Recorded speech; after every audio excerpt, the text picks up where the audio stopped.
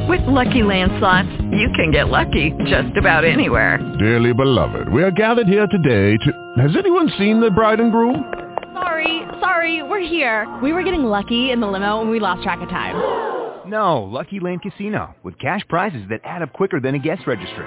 In that case, I pronounce you lucky. Play for free at LuckyLandSlots.com. Daily bonuses are waiting. No purchase necessary. Void where prohibited by law. 18+. Terms and conditions apply. See website for details. Blog Talk Radio.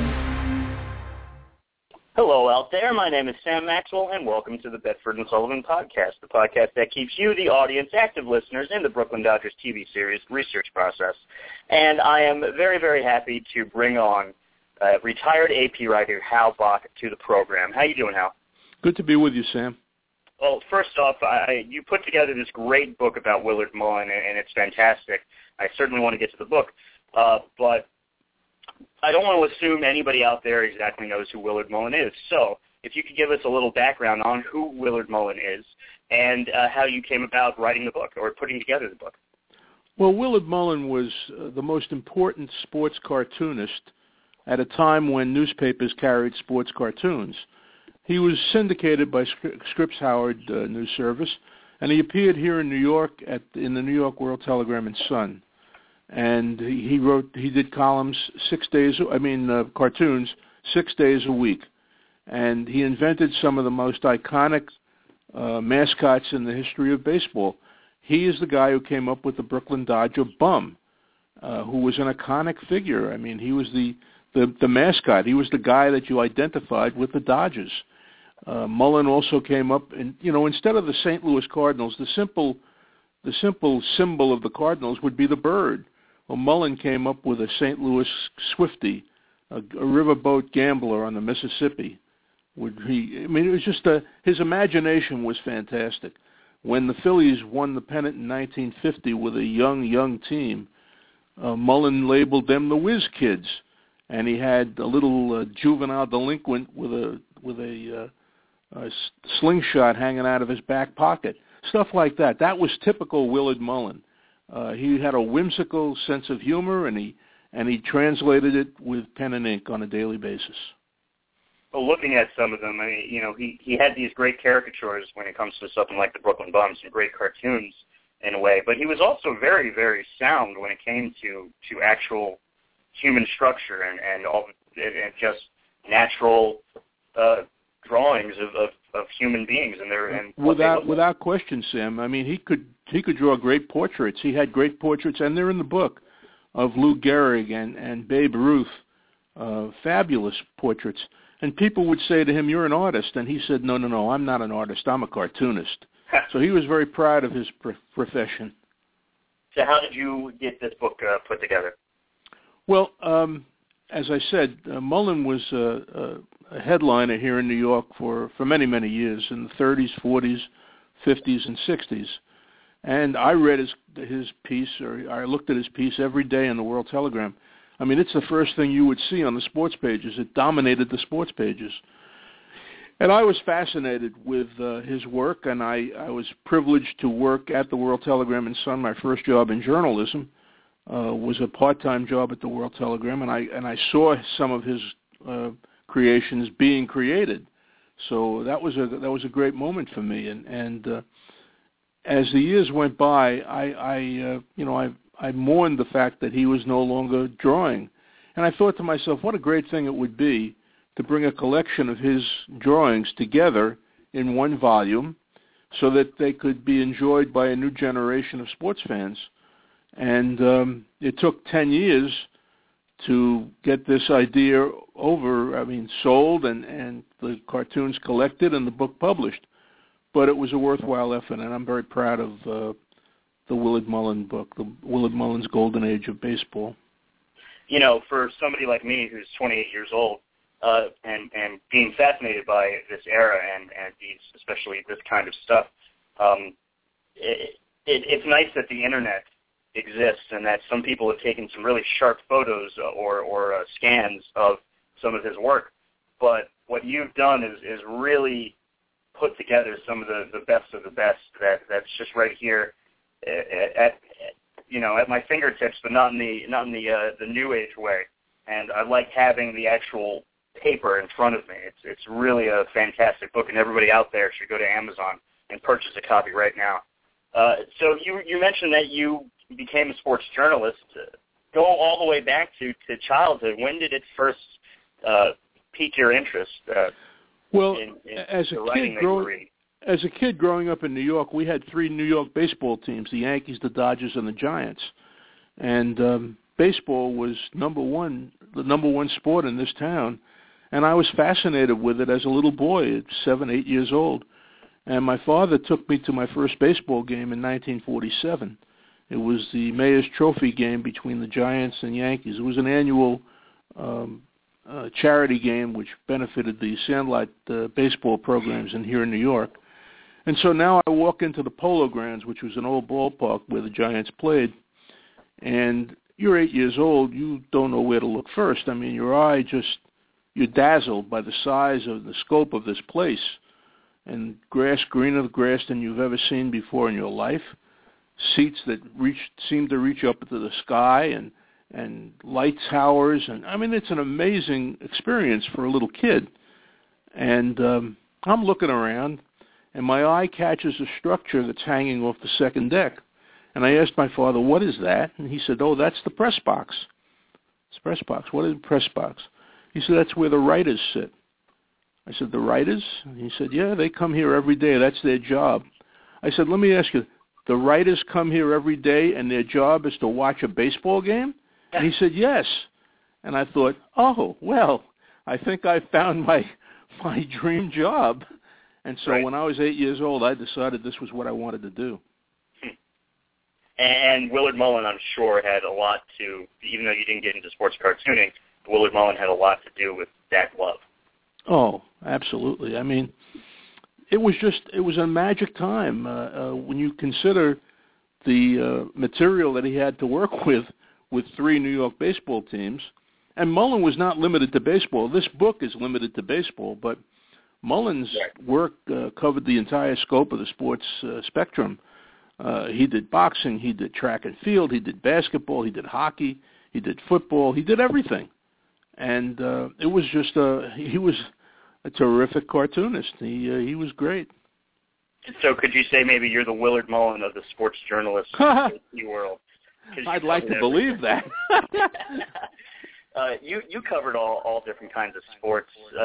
Go over a bit of your career for those that might be a little bit ignorant to it. Well, I set out as a kid wanting to be a baseball writer, and as I grew up, I recognized that there was more to sports than baseball. So I tried to broaden my approach to my business, and I was fortunate enough to cover everything. I mean, I covered every Olympics between 1976 and 2000 in Sydney. I covered boxing championships. I was there when Roberto Duran said no mas in New Orleans against Sugar Ray Leonard. I covered a lot of Mike Tyson fights. I covered basketball, the finals of the NBA. I covered the Stanley Cup championships. And I was proud to say that when I retired, I had covered more Super Bowls and more World Series than any AP reporter in history. Now, that's changed because I've been retired for a while, but that was an achievement that I was very proud of. And congratulations to you on that in retrospect. Obviously it's about almost 10 years later, but thank you for putting in that work and bringing this sports world to us. Now, baseball still is your favorite sport. What brings you back to that game? I always felt that baseball was the best game because it's a cerebral game. There is no time limit in baseball. In basketball, you have, in college basketball, 40 minutes. In pro basketball, 48 minutes. Hockey is a 60-minute game. The same thing for football. The clock runs out on you. Not in baseball. It never runs out. I covered a game at Shea Stadium between the Mets and the Cardinals in 1974 that went 25 innings. It was 3-1 in the ninth inning. Jerry Koosman was breezing against the Cardinals, and a guy named Ken Reitz hit a 2-run homer with 2 out in the ninth inning to tie the game at 3-3. And now we go. And 25 innings they played that night. And in the 25th inning, a guy named Bake McBride got on first base, and the Mets had a relief pitcher named Hank Webb. Hank Webb's son now pitches for the Miami Marlins. And Webb was a left-hander, and he looked over at McBride, and he threw over, trying to keep McBride close to the base because McBride could run. And he threw the ball away. And in the press box, at that moment, there were an awful lot of writers cheering for Bake McBride to run. And he did. He scored from first base on a wild pickoff throw, and that was the winning run in a 4-3 game. So that's the attraction. For me, that's the attraction of baseball, that there is no time limit, that it is proactive, not reactive. Mm-hmm. It's a game it's a game for the ages. And the Mets seem to have a bunch of these extra inning games that go close to 20. Obviously, there was the St. Louis game a couple of years ago in 2010, actually, against St. Louis, excuse me. And this year they lost something that I had to recap it for the Mets blog that I write. That was I do the Saturday recap, and they decided to go 20 innings with the Marlins. It's remarkable, isn't it, how they get themselves involved in these games? Well, it says a lot about basically this year specifically the way they kept playing all these extra inning games, and they come through in a few, but they had some problems winning at home. To digress to modern baseball real quick, but they basically they were just terrible at walking off. They couldn't. They had a bunch of walk-offs this year, but they couldn't walk off when in these extra inning games in Citi Field. I mean, I'd like to take a look at exactly what the record was regarding that, but I remember some good walk-offs, but I mostly remember just get it done, and they wouldn't get it done. Their roster is a work in progress, I'm afraid. Yeah, right, exactly. So you were born in the Bronx. You lived up in the Bronx. How did you become a Giants fan, and what didn't you like about the Yankees? I grew up in the Bronx, that's correct, and I was introduced to baseball by my father, who was a Giant. He had grown up as a Giants fan in the era of McGraw and Frankie Frisch and those guys, and he said to me, the Giants are the best team, and that's the team you should root for. And so I did. And now, what did I not like about the Yankees? I didn't like the fact that they were a dynasty. I didn't like the idea that every year the Yankees were in the World Series. I wanted it to be more spread around, and I thought that they were very full of themselves because they won every year. So growing up in the Bronx and growing up in a neighborhood where we all had our own teams, we had a lot of Dodger fans, we had a lot of Giants fans, we had a lot of Yankee fans, and it was a great time in my life, and I'll always remember it. So you would say all over the tri-state area, it was rather evenly distributed when it came to the three teams. Yeah, I believe it was. The Dodgers had their following, largely in Brooklyn, obviously. Right. The Yankees, because they were almost aristocratic and so successful, had their following, and the Giants had a loyalty as well. So, and Mullin, capitalized on this. I mean, he was a Giants fan. Why, I couldn't tell you, but he was. And so when he created the images of the three teams, the Brooklyn Dodger bum was his landmark moment. That was the best of all. Mm-hmm. He created this giant, obviously, became a bulbous character with a little tiny head and a huge body, and he named him Willie. Now, why he named him Willie, nobody seems to know, but he did. And he named him Willie before Willie Mays. Right? Yeah, before Willie Mays, yeah. And the Yankee character was just an aristocratic guy who walked around with his chest out, proud as pudding, because he was a champion every year. So those were Mullin's three images for the New York teams. But the Dodger bum is the classic. You know how that was created, right? Did I tell you the story of how that was created? I know the story, and I've actually written it in script form, but by all means, please. Sure. Mullin, as we all do, we all go to the ballpark to get stories, and Mullin went to the ballpark to get ideas for his cartoons. And he was at Ebbets Field one day for a doubleheader, and he sat through the first game, and he sat through 4 or 5 innings of the second game, and now it was time to go back to the office. So he left the ballpark, and he hailed a cab. And he got in the cab, and the driver said, "How did our bums do today?" And that struck a chord with Mullin, because the driver didn't say, "How did the bums do today?" or "those bums." The driver said, "How did our bums do today?"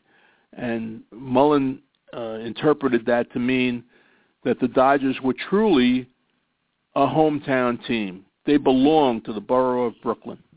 So he created a bum. Until then, he had the image of the Dodgers for Mullin was a clown, because they were pretty much a clownish team. I mean, they had 3 guys wind up in third base one day.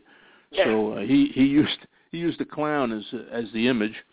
And when the taxi driver made this remark about the bums, the bum became the image of the Dodgers, and he evolved over the years.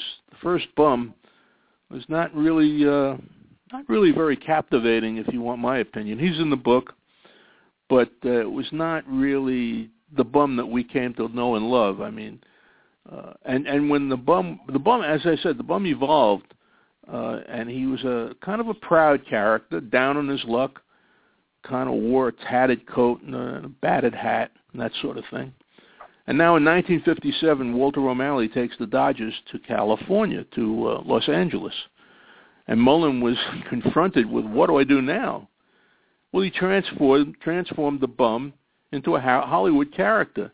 He gave him a beret, he gave him a pair of short pants, a checkered shirt, and then instead of a stub of a cigar in his mouth, he had a cigarette holder. He was typical Hollywood. He had gone Hollywood. So Mullin was capable of making those kind of changes when they were called for. Yeah, I just found that Baseball Official Guide, 1960 edition. And he also did some great Mets yearbooks in the 1969 World Series. These are some fantastic ones. And, he stuck with the kid version of Mr. Met. When the Mets were born in 1962, they enlisted Willard Mullin, who was the leading cartoonist of that time, to create a character, create an image for the Mets. So Mullin drew a little kid. He because he was the new kid on the block, drew a little kid, and he used his grandson as the model. His grandson was Teddy Rhodes. His daughter Shirley's son, Teddy, was the model for the first image of the Mets, and he appears on the yearbook cover in 1962. So what is your earliest Willard Mullin memory? Oh, I would say as a kid growing up, looking in the paper every day and frequently seeing the Brooklyn bum, the Brooklyn Dodger bum, and thinking, what an interesting way to portray the Dodgers. But it was a perfect portrayal, frankly. Another thing that I see a lot in these cartoons is the satirizing of players asking for money, for contract negotiations. And it's really interesting to me that different time, considering the way things are done now. Tell me about that kind of environment of back in the day with not only Willard Mullin and these players negotiating contracts, but what was the public perception of players who were demanding too much money or wanted a lot of money? Well, you have to remember that Mullin arrived in New York in 1934. This is the teeth of the Great Depression, and there were holdouts throughout that era because players wanted a living wage, and I'm not talking millions, I'm talking thousands. Right. And Mullin had a feeling for those people who were on the lower end of the economic barometer, and so there's a portrayal in the book of a guy down on his luck sitting on a park bench, and he's surrounded by newspapers talking about DiMaggio holding out and Ted Williams holding out and so forth. And the message was, how can these guys hold out when many people can't even find a job for just a living wage. So Mullin had a sympathy for the economic condition of the country in those days, and he sympathized with the man in the street. I was lucky enough to turn to it right as you were talking about it, and yeah, this is a fantastic cartoon. What are some of the... I insisted on that cartoon being in the book because I found it so compelling. Yeah, it's very, very compelling. And then, in the overcoat it says "Help Wanted." Yeah, exactly. What are some other underrated, if you will? We all know about the Brooklyn Bum and some of these Giants yearbooks as well, and of course the Mets. What are some of your favorites that maybe people haven't seen too much of? As I said, I was a Giants fan growing up, and in 1951 I was 12 years old, and that's the great Giants win the pennant playoff against the Dodgers. And you have to understand that the rivalry between the Giants and Dodgers here in New York was fierce. I mean, it was fierce. So the fact that they wound up in the playoffs together, in the playoff for the pennant together, just added to it. And the way it ended with Bobby Thompson's dramatic home run it was a perfect ending as far as I was concerned. And for Mullin, it was the perfect ending too, because as I said earlier, he was a Giants fan. He was a great Giants fan. And he labeled that stretch run when the Giants won 37 out of 44 games the little miracle of Coogan's Bluff, because they had been 13 and a half games behind in August, the middle of August. 13 and a half games in the middle of August, the season is over. I mean, you can just pack your bags and figure you're going to go home. But the Giants went on this great run of 37 wins in 44 games and caught the Dodgers. And Mullin labeled that the little miracle of Coogan's Bluff. Coogan's Bluff was the area where the Polo Grounds was located here in New York. He also labeled Bobby Thompson's home run the shot that was heard around the world. Mullin was great with stuff like that. I mean, you guys who are listening know that Lou Gehrig was called the Iron Horse. Well, the man who called Lou Gehrig the Iron Horse first was Willard Mullin. And he was just great with stuff like that. He had labels. He often used poetry in his not often, but occasionally used poetry in his cartoons, odes to the players that he was drawing. I mean, the man was multi-talented. I'm looking at one right now. I turned to Sal Magley, and he's using some poetry in this one about Magley and the 51 too. Mm-hmm. And there's this great one that you were talking about. It seems as if it's before the playoff because it has a big giant walking away. It says 37-1 of last 44, and the bum is on the floor looking like he's been knocked out. Now I got to razzle you 2 out of treat. Now I was supposed to be resting.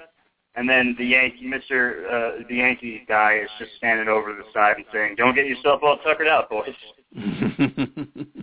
So that's perfect. That's perfect, Mullin. He incorporated the whole story in that one cartoon, didn't he? Exactly. Tell me about this candle cartoon with all these different names. Oh yes, yeah. Well, Mullin was a great man about town, and he was also he was a member of the sports community, an important member of the sports community. So, I mean, at this time of the year, we all get Christmas cards and holiday cards, and when you get a card, you respond and so forth. Well, if he was going to respond to all the cards that he got, he'd have no time to draw any cartoons. So he came up with the idea of incorporating all of the names of his friends and people who would send him cards, all of their names in a cartoon, in a holiday-themed cartoon. So one of the cartoons that he did was a Christmas candle, and that candle is composed of all names of people in the sports business and in the sports world. He also did one when the Giants left town. He drew a cartoon of his classic giant, the big bulbous character, and it was composed of all the names of Giant players down through the years. He was remarkable that way. He could do that, and it took him some time, but he did it. He also did a cartoon. I'm pretty sure it's in the book. He did a cartoon of the great Toots Shor. Younger people won't know who Toots Shor is. Toots Shaw was a great restaurateur here in New York, and his restaurant was a hangout for the sports crowd. Everybody who was in sports would congregate in his restaurant. And so Mullin drew a cartoon of the bar at Toots Shaw's, and you could see all of the familiar faces of that time. Just a great cartoon, and it typified Mullin because Mullin was pals with all those people. Again, I abhor everybody to go buy this book. It's Willard Mullin's Golden Age of Baseball Drawings, 1934 to 1972. You can find it on Amazon.com.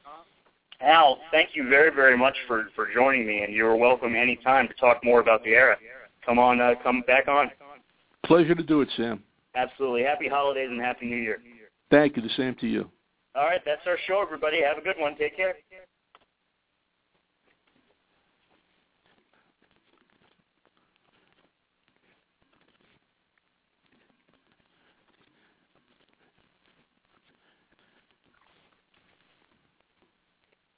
With Lucky Land Slots, you can get lucky just about anywhere. Dearly beloved, we are gathered here today to... Has anyone seen the bride and groom? Sorry, we're here. We were getting lucky in the limo and we lost track of time. No, Lucky Land Casino, with cash prizes that add up quicker than a guest registry. In that case, I pronounce you lucky. Play for free at LuckyLandSlots.com. Daily bonuses are waiting. No purchase necessary. Void where prohibited by law. 18+. Terms and conditions apply. See website for details.